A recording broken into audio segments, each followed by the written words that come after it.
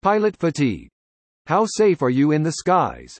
Pilots recently came forward saying that pilot exhaustion was on the rise, and they're pressing the airlines to treat fatigue and the mistakes that result as a safety risk.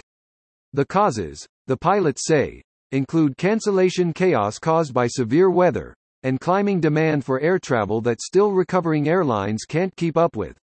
This is part of the reason air travel is a disaster right now, with airfares being 50% more than last summer and more than 2,500 flights across the U.S. were cancelled over the Memorial Day weekend. Pilots are quitting in droves because of the physical demand. No one understands this better than Glenn Gonzalez. He is a former military pilot and co-founder of hybrid fractional ownership private jet company JetIt. So, he knows just how important it is for companies to implement policies and programs that combat this fatigue. So, what can be done? Here are some examples of the steps JetIt is taking to prevent pilot fatigue that other companies can also institute. Offer overtime pay. At Glenn's company, pilots are salaried.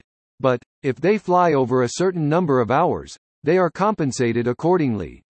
So, hard work pays off and shows how much the company values the pilot's time. Implement an unlimited vacation day policy. The pilots can take a vacation with no limitations, allowing them time to recoup and reset from a busy work schedule. Start a pilot concierge program. While the passengers on the plane are treated like royalty, so too are the pilots. There is a dedicated pilot concierge service that will handle things like food requests, hotel changes, and more. Have a no-penalty fatigue call-out policy.